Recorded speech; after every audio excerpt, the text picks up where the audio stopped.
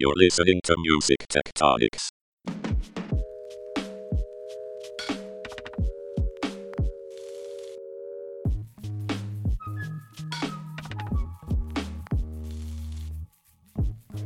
Hey, it's Dimitri. I am back at Music Tectonics at Midem in Cannes in France. I'm having so much fun interviewing startups and other companies that are here. Many of the startups are participants in Midemlab, and I have another one here. This is Chantal Epp from ClicknClear's. Did I get it right? Yeah, you did. How are you doing? I'm doing great, thank you. You're not just a participant. You won one of the categories. Yes, we did, yeah. Which category was it again? The music discovery and distribution. That's awesome. Congratulations. Yeah, thank you very much. Must feel great. Yeah, it's really good. It's my double win, you know. I won at the Nylon Conference in January and here to win again. So That's awesome. Did what we came here to do. Well, wait until people hear what you do and then understand why you talk the way you do about, we came here to win. And tell us about ClicknClear. Yeah, so ClicknClear delivers the power of officially licensed music to performance sports worldwide. So we're dealing with like dance, gymnastics, figure skating, cheerleading, and so on. And they typically don't understand music licensing requirements and rely on performing rights to cover them for their music. And they basically make these mixes of music, changing, editing and adapting, and changing the tempo of music, sound effects, and so on. And it also happened in cheerleading, and so I basically founded ClicknClear to solve the problem. My background is in music licensing, but I'm also a cheerleader myself, hence the highly competitive. I've always been interested in what I consider to be hybrid careers, where you take seemingly unrelated things and make a lifestyle out of it, basically. Yeah. And you've done that. That's amazing. I basically do cheerleading and music all day, every day of my life. But is there really a need for this? I mean, is music really used that much in these performance sports? Yeah, so it's a really huge market. We estimate it to be over $1 billion of annual untapped revenue. And in just cheerleading alone, in just the US, they require over 1.4 million licenses a year. So when you start looking at other sports like dance and figure skating and jump rope, we kind of base it off of how much music they're using in their mix and how many people are participating in the sport. And it's just absolutely astonishing numbers. I think people might just assume that the PROs cover this. Yeah. And so it's the venue's responsibility for just making sure they're covered with those licenses. Why isn't that the case? So the performing rights, or the collecting societies, they deal with the performing rights. And we're actually dealing with the adaptation rights and the choreography rights. And then aside from that, there are additional rights needed from the governing bodies who run competitions. So they might want to live stream, broadcast, and sync. And some of those rights are with collecting societies, and we can help assist them in obtaining those rights. But then you've got the sync rights for video on demand and stuff that also happens and need to be dealt with. So ClicknClear focuses on the adaptation rights and choreography rights as its core thing, and that's the pre-cleared license fee that the team will pay. But outside of that, there are additional licensing requirements that we can assist with. So this is really tough on a podcast where we're audio only to say, what's the user experience like? But what is the user, if you can describe, what is the user experience for these teams or whoever your end users are of the music? Yeah, well, it's just a super simple, like traditional kind of music library type platform. And you just go on as an end user, browse the music, search for different moods and genres, you can create playlists, and then you go ahead and you can instantly license it with all the rights that are required and for different territories. And so do they get a cassette sent to them in the mail? Well, they get a download of the track, and then they can go ahead and they make their music mix to accompany their routine. So their mixes are often bespoke to their routine. They get a new routine every year, so new music every year. So our license covers one mix for one track, or one track, one mix for 1 year's use. And are there plans for some sort of streaming or internal editing component down the road where people can just mix and match within an app or something? Yeah, possibly.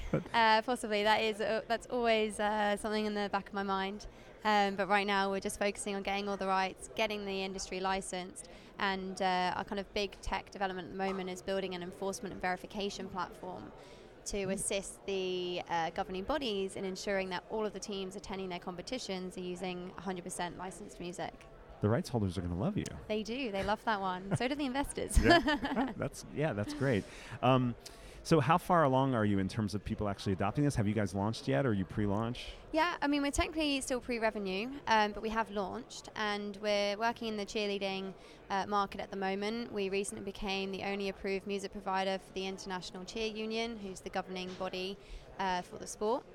And we're kind of reviewing their music guidelines at the moment.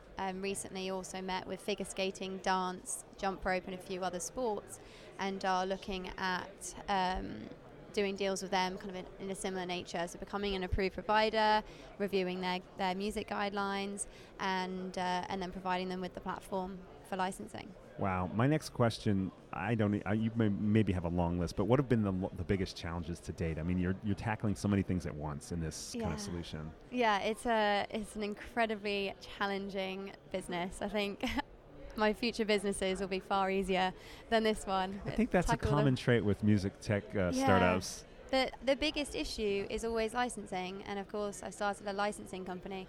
In fact, actually when I was at Nylon, one of the panels just before the startup pitch said, oh, don't ever invest in licensing. And of course I went on and won that award and was like, yeah, well actually we have strong businesses here. But the biggest challenge is it just takes so much time and care to get all of the licenses in place. And when you're doing something that doesn't fit the mold, it takes even longer. So how much time does it take? So a couple years in some cases, to sign a deal. I mean, some rights holders, it's taken just a couple months, and the smaller ones are obviously, a lot easier. A lot of the independents, and we work with a lot of independents, but certainly with the larger independents and the majors, it can take a couple years, and lots of banging my head against the wall. But we're getting through it all, and it's not that they don't want to do it. They're incredibly supportive. It's just their contracts are just a bit too old. They don't have anything that accounts for this type of use necessarily, and so they have to have all the conversations too if they're administering some rights or and they've got to change their rights agreements to allow for these kind of new use cases, and that is really the biggest challenge. Now, the flip side is you've got a bit of a moat in place as a first mover, and having spent the time on it and taking the risk, being young still, and being able to wait them out that's true, until they're ready, and the advantage of found revenue. I mean, that's the best pitch in the music industry, right? Exactly. Newfound revenue. It's a no-brainer, right? Right, exactly. They have to offset their risk of, will she be able to pull this off versus how much legal time and expense are we going to do on all this kind of stuff? So it's pretty tricky. So let's broaden out a little bit. When you think about the music tech landscape, what are the things that get you most excited? Yeah, I think there's a lot of incredible opportunities out there for music and new markets, really. So for me, it's how do we use tech to find new markets and monetize in those industries? So a lot of licensing I've got beyond ClicknClear as we grow. There's plenty of other opportunities where we can improve revenue stream or find new revenue streams by building these technologies and making a much simpler licensing process. But then also beyond that, I'm really quite interested in AI. I think it's quite an interesting space, and we're looking at implementing certain AI technologies to help with the music search and discovery on the platform, so people can go on and immediately find what they're looking for. Wow. We have a music licensing cheerleader on the planet. This is incredible. You ask her what's exciting, and she's like, more licensing. Which is incredible. I don't know why I love it so much, but I think it's just because it's so incredibly complex, and I like difficult challenges. It's awesome. I love the stereotypes you're busting about what people stereotypes, not any realities about cheerleaders, which is really cool too. Your pitch was awesome. Thank you. And it's just great to have this conversation. To hear about all the stuff you're thinking about. And along those lines, at Music Tectonics, we talk a lot about the seismic shifts happening beneath the surface. What are some of the things that you think the music industry needs to be thinking about that maybe not everybody sees coming? It's those rumblings before the explosion. Yeah, I mean, so the biggest kind of challenge that we've had is because of these agreements in place with a lot of the majors and independents with their artists, it's restrictive. And I feel like we need to get down to the legal side of things and really have a think about how we can be more flexible and be more adaptive to create a better economy. One of the other big issues is, the music industry is full of copyright. Intellectual property is a really strong thing to own, and but you need enforcement, and the music industry has really struggled a lot with enforcement. Content ID technologies exist, they're not necessarily always the best, and I think we need to focus on getting better legal contracts in place, where we have more flexibility to find new markets, but also have a system where we can better enforce our rights. And I think with our enforcement verification platform, I think that will be quite applicable to many other places where we can start really getting rid of that music is free mindset. Can I ask you what have been the kind of the biggest influences or assets that you've been able to tap when you were first learning about this music licensing landscape? I know you were already doing music licensing, I was, right? yeah. What was your background there? So I used to work at a company called Q-Songs, which was founded by Peter Gabriel from Genesis, and I did sync licensing. So it was sync for online and digital media. I used to work with famous YouTubers, but I also did sync for some like a Spotify show, trading playlists and a bunch of other stuff. I still actually do music supervision just on occasion for TV advertising and stuff like that, but that was my background, and so I learned a lot being at that company about how it works. Q-Songs was mandated by the MCPS to handle the sync inquiries as well, so I learned a lot about that, and often spoke to the general public about trying to license Justin Bieber for no money. Yeah. Wow, well, it sounds like you got a lot of good training on the job. I was assuming that maybe you had gone through an incubator.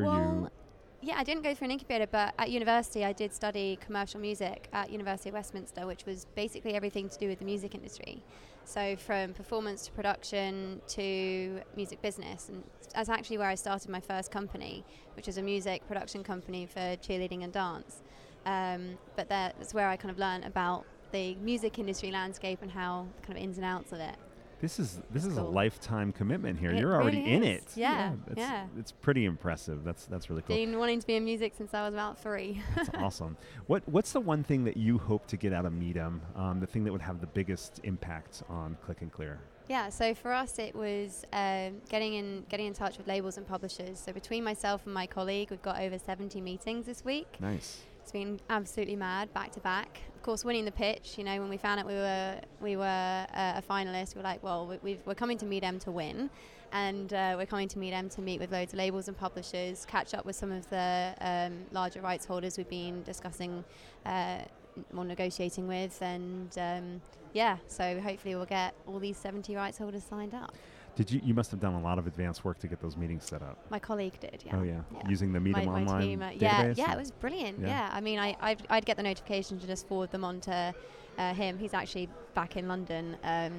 We've got someone else here with me. But, yeah, he's just managed the whole process, and it's been brilliant. And he used the Midem database emailing tool, which usually I'm a bit skeptical of because they don't always work, but people at Midem use it. Well, yeah. You probably kept talking about, he probably kept talking about found money, and people were like, I'm looking for some found money. This is interesting. Yeah, what's this market about? Cheerleading? Awesome. And you mentioned you were a winner in nylon as well. That's in London? Because I know they do New York and London. You did the London one. It was in London. It would probably would have been easier if it was in New York, because I was actually in Orlando on that day and flew in, did my pitch, and then, Then go back to Orlando? No. No, I didn't. No, I was back home for a couple of weeks. What was the nylon experience like? It was really good, yeah. I wish I could have gone to more of the conference. I did get to see a couple of panels and stuff, but it was a really nice put together conference. The startup competition was great, lots of brilliant startups, some really cool ideas, and yeah, it was a good one. I'd love to do that again. Well, I'm super impressed. This has been great having you on the show. Thank you. I appreciate you taking the time, and I'm sure you're going to kill it. I mean, I can just tell you're not going to take no for an answer, but you're going to do it with a smile. Yeah, of course. Yeah. Which is awesome. So we've been talking to Chantal Epp with ClicknClear. She is a winner of the Midemlab startup competition, and I would love it if you would hit the subscribe button on your podcast app of choice. That way you can keep up with all the Music Tectonics at Midem. And once Midem's over, continue to listen to Music Tectonics. As our regular listeners know, we have a conference, the Music Tectonics Conference, October 28th and 29th in Los Angeles. If you'd like to find out more and get a $50 discount for a badge, go to musictectonics.com and stay tuned for more from Midem.